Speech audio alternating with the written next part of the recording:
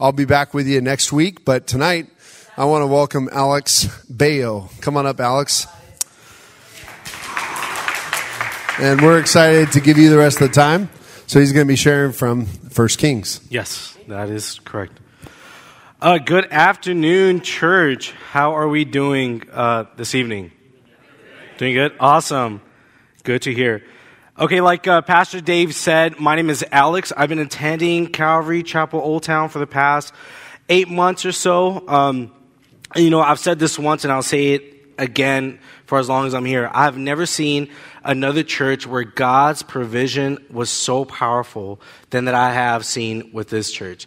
I mean, this church is blessed beyond measure, and it is so awesome, and it's an honor to be able to call this church my home church.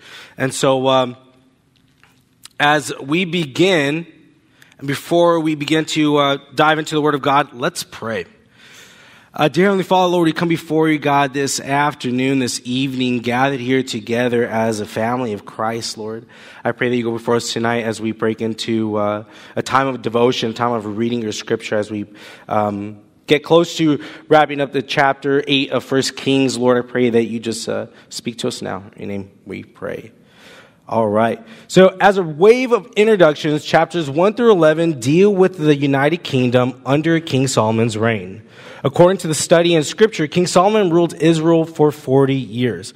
And that was between 970 BC to 930 BC. During this time, God was at work.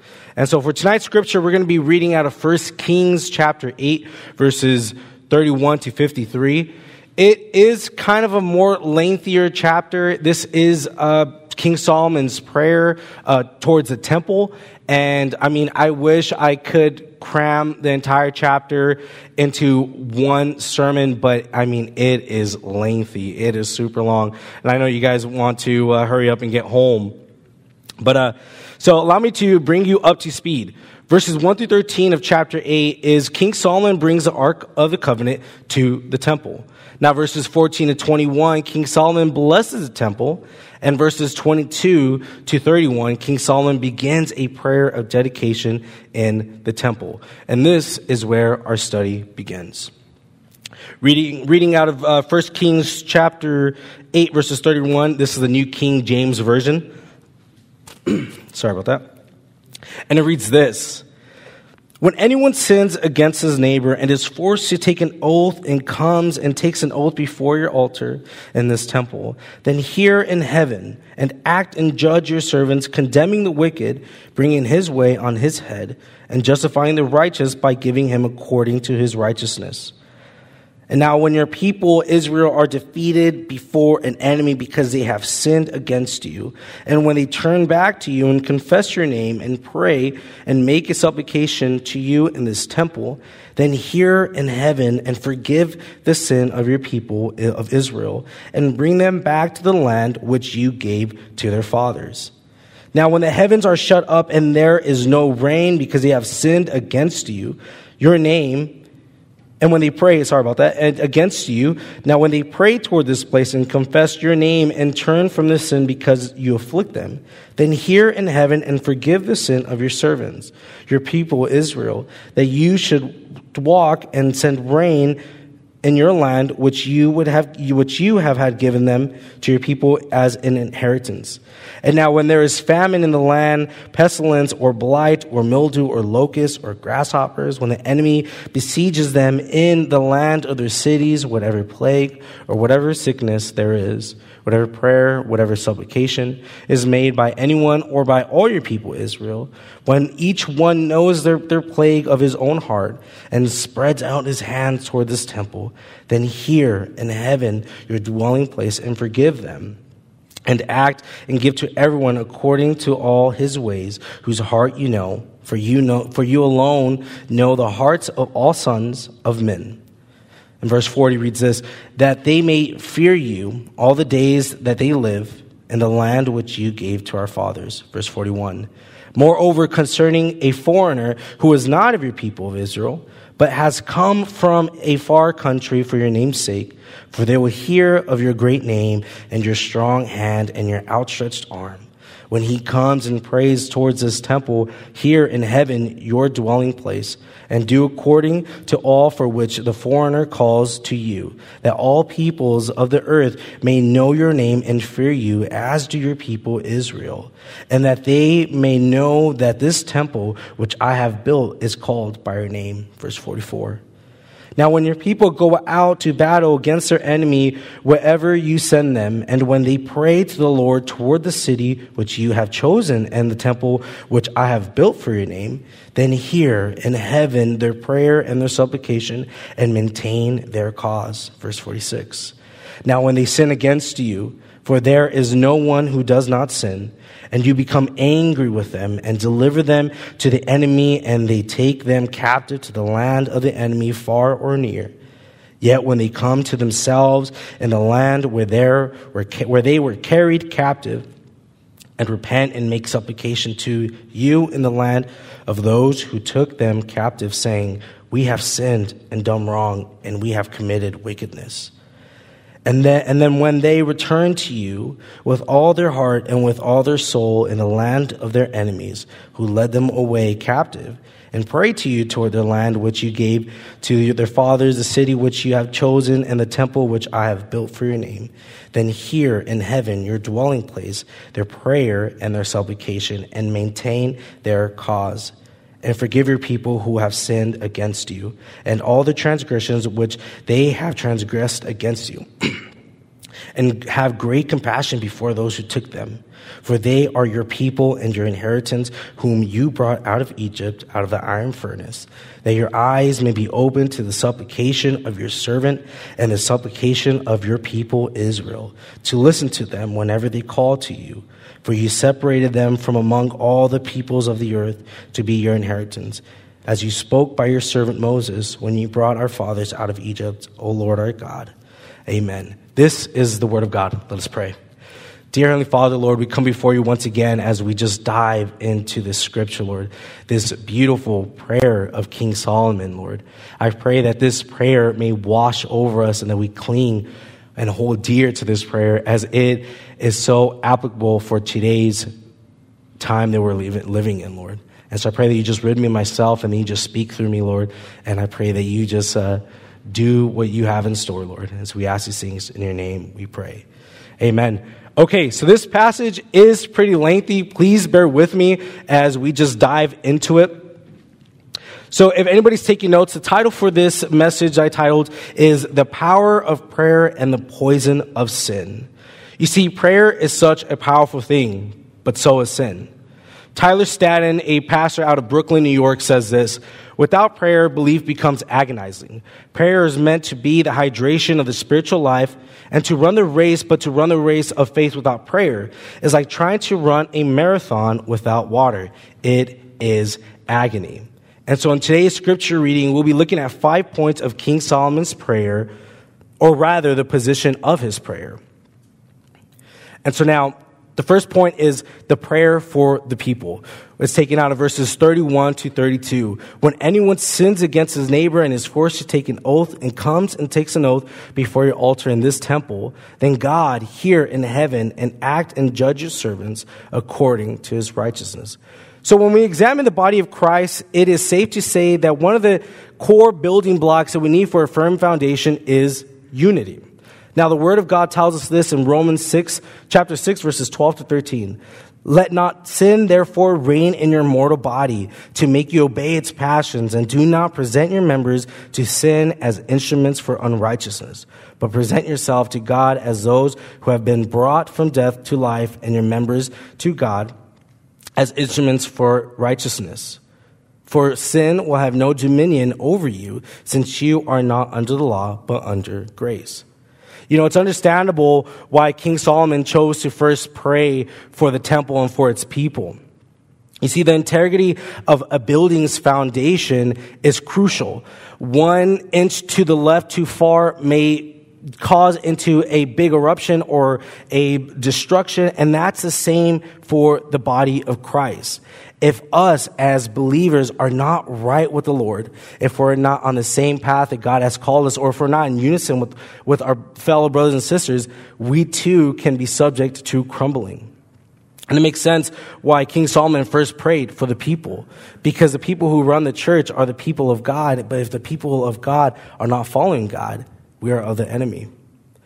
And so point number 2 is a prayer for perseverance. I think this is so applicable for now and the time that we're living in, underneath political preferences or persuasion, under negative environments of workspace, or even between our friends and our family. You see, King Solomon knew that with great power comes great responsibility. And for the follower of Christ, we know just as well that when we pick up our cross, we have to gear ourselves ready for battle against the enemy. For following Christ goes hand in hand with the enemy following us. And so in point 2, I want to look at 3 small subsections. Number 1 reads this: defeated by adversary, a prayer for restoration. Verses 33 reads this: "And now when your people of Israel are defeated by an enemy because they have sinned against you, and when they turn back to you and confess, then God hear in heaven and forgive the sin of your people of Israel." When we allow sin to reign in our heart, we leave no space for Christ to dwell. You see, Christ is our only place of refuge. So once we start abandoning our protection from Christ, we mistakenly leave ourselves open for the attacks of the enemy. And point number 2, the subsection reads this: defeated by sinful nature, a prayer for resilience. Now, verse 35 reads this to 36. "Now, when the heavens are shut up and there is no rain because they have sinned against you, when they pray toward this place and confess your name and turn from their sin, then God hear in heaven and forgive the sins of your servants." Like Adam and Eve, our sin hinders us from our Heavenly Father. Charles Spurgeon says this: "A little thorn may cause much suffering. A little cloud may hide the sun. Little foxes spoil the vines, and the little sin does mischief to the tender heart. These little sins burrow in the soul and make it so full of that which is hateful to Christ, that we will hold no comfort, fellowship, and communion with us. A great sin cannot destroy a Christian, but a little sin can make him miserable." And now point 3 of this subsection reads this also: defeated by circumstance, prayer for recuperation. Verses 37 to 40 reads this: "Now when there is a famine in the land, pestilence or blight or mildew, locust or grasshopper or turmoil or a bad day or having to pay taxes or gas prices going up, whatever it may be, if it's our current circumstance, O God, hear in heaven your dwelling place, and forgive and act and give to everyone according to all their ways." Now, the first 2 points deal with sin, if it's sin against God or sin against others, but sometimes not everything has to do with sin in the spiritual realm. Sometimes defeat doesn't come from the adversary or from ourselves. Sometimes defeat simply comes from our current circumstance. I mean, how many times have any of us been stuck in a negative environment, unhealthy relationships with others, or political pressure or persuasion? You see, the wages of sin is death. Death to our victory, death to our sanctification, death to our perseverance, or the way we live. You see, when we go toe to toe with the enemy in this world, I encourage you to pray this psalm. Psalms 119 verses 10 through 12 reads this: "I seek you with all my heart, and do not let me stray from your commands. I have hidden your word in my heart that I may not sin against you. Praise be to you, O Lord, teach me your decrees." We're living in trying times. I mean, in the midst of COVID and to political changes and to just things that are just happening around the world, it seems like as Christians, our back is against the wall. But we have to keep in mind and remember that just as King Solomon prayed for his people to continue to look back to the temple as a beacon of hope from Christ, or at least I should say for God, we too have to do the same when we're dealing with adversaries. Okay, now point number 3 is a prayer for the pardoning of others. Now this is taken from verses 41 to 43, which reads this: "Moreover, concerning a foreigner who is not of your people Israel, but who have come from a far country for your name's sake, Here, God in heaven, your dwelling place, and do according to all of which the foreigner calls to you, that all peoples on earth may know your name and fear you. Okay, now King Solomon, I think this is pretty interesting because it shows that King Solomon not only seeks the well-being of his people, but he also is concerned of those who are around and those who may be strangers. You know, we can translate this into the ministry for outside of the church, such as a police barbecue or going to the homeless shelters to serve, or even just meeting strangers at a restaurant. You see, our mission field is anywhere that is outside of our little bubble of comfort. You know, I love that King Solomon prays to God for the pardon of others, because that just shows that us too, being Gentiles, can also be accepted into the kingdom of God. Isaiah 56 verses 6 through 8 read this. And the foreigners who join themselves to the Lord to minister to him, to love the name of the Lord and to be his servant, everyone who keeps the Sabbath and does not profane it, and holds fast my covenant, these I will bring to my holy mount and make them joyful in my house of prayer. Their burnt offerings and their sacrifices will be accepted on my altar, for my house shall be called a house of prayer for all people. The Lord God, who gathers the outcasts of Israel, which is us, declares, I will gather yet others to him besides those who are already gathered. You see, we are the foreigners, but his glory be to God that he calls us children of God. Now, point 4 is a prayer for protection. Verses 44 to 45 reads this. Now, when your people go out to battle against their enemy, wherever you may send them, Lord, hear in heaven their prayer and their supplication and maintain their cause. So far, we've been reading everything about how King Solomon is praying for everything that has to do with either sin or anything that's like a spiritual battle when it comes to sinning against God and seeing that God is going to hold back blessings.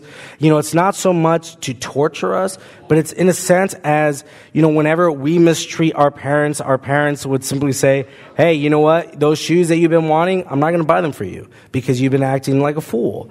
King Solomon is almost doing the same thing here. But you know, sometimes not everything has to be spiritual, and that's with caution. Because sometimes prayer could be simply something that's practical. Like, Lord, help me to lose weight. Lord, help me to, not fall over myself when I'm going on a jog. Or Lord, help me to abstain from eating sweets at night. And we see here that King Solomon, though he's praying for everything in the spiritual realm, here he takes time to simply pray for the protection of his men in battle. And now we have a lot of friends and family who protect the blue line and who serve this country. You know, they selflessly lay their life down so that we don't have to. And a church who stands for a sanctity of justice, our prayers ought to be like King Solomon. You see, the world is in desperate need of unwavering truth and justice. I mean, you can see on the news that everything that is right is considered wrong, and everything that is wrong is praised to be right. And it seems like as Christians, we have no middle ground, but we do. And our ground is firmly planted on Jesus Christ. That is our ground that we stand on. And so now, as we come to point 5, the prayer for peace. Now, this is a part that we're going to try to stick in for the next couple minutes or so. You know, I'm seeing at my time, it's a quick study, but hey, that's a blessing, right? And so, point 5 reads this, a prayer for peace. Verses 46 all the way to 53. And it reads this. Now, when they sin against you, for there is no one who does not sin, and you become angry with them and deliver them to the enemy, and they take them captive to the land of the enemy, far or near.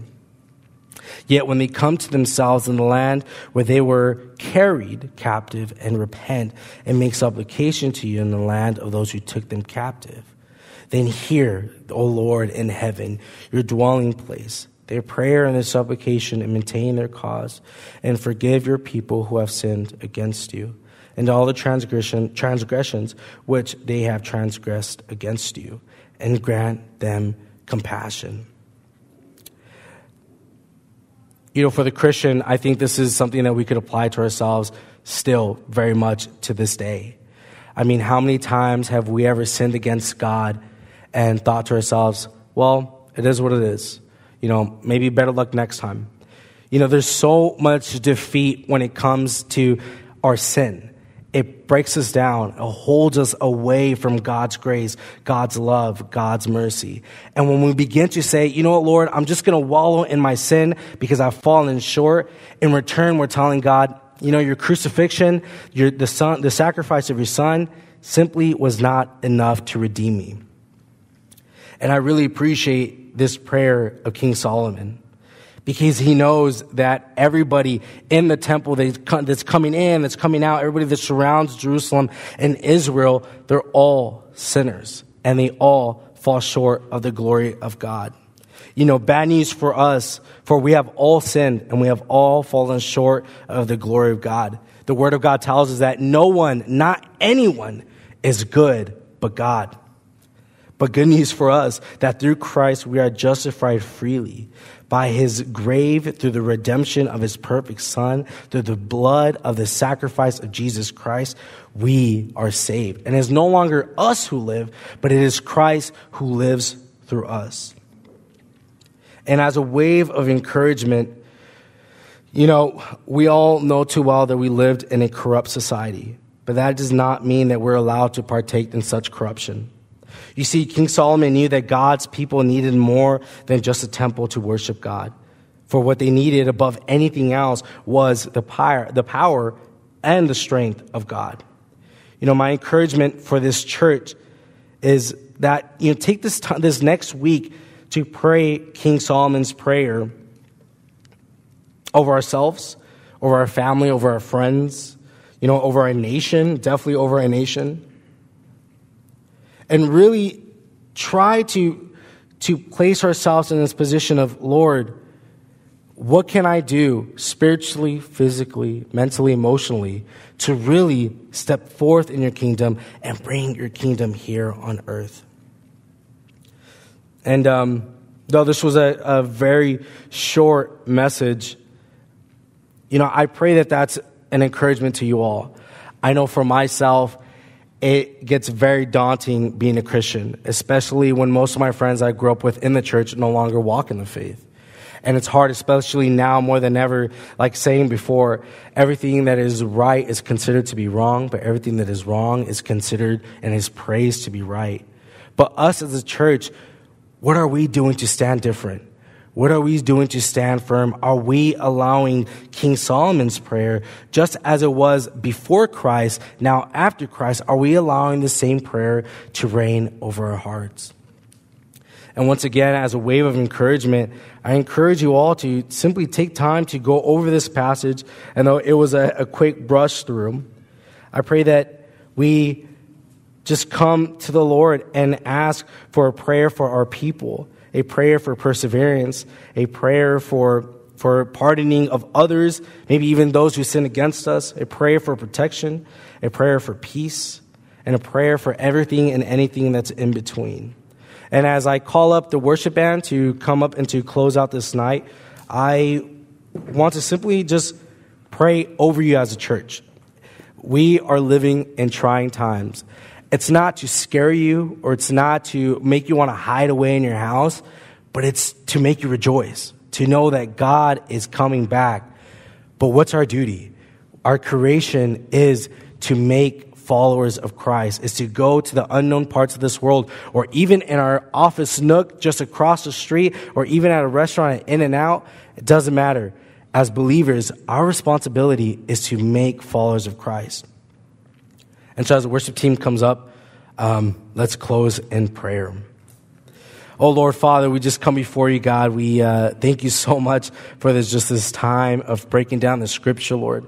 I pray that through this, that you were glorified and you were magnified as the King Solomon's prayer, Lord. I pray that we hold that prayer deep in our heart, Lord, that we take time to really realize that the words of then still hold the same power for the days of now, Lord. You are glorious. You are still on the throne, and you are still in control, regardless of what the world may look like, regardless of political scandals or drama or things that are even in our own day-to-day, Lord. You are still good. You are still in control. And like King Solomon said, Lord, I pray that you forgive us when we do wrong against you, that you have compassion to us, Lord. We are your people.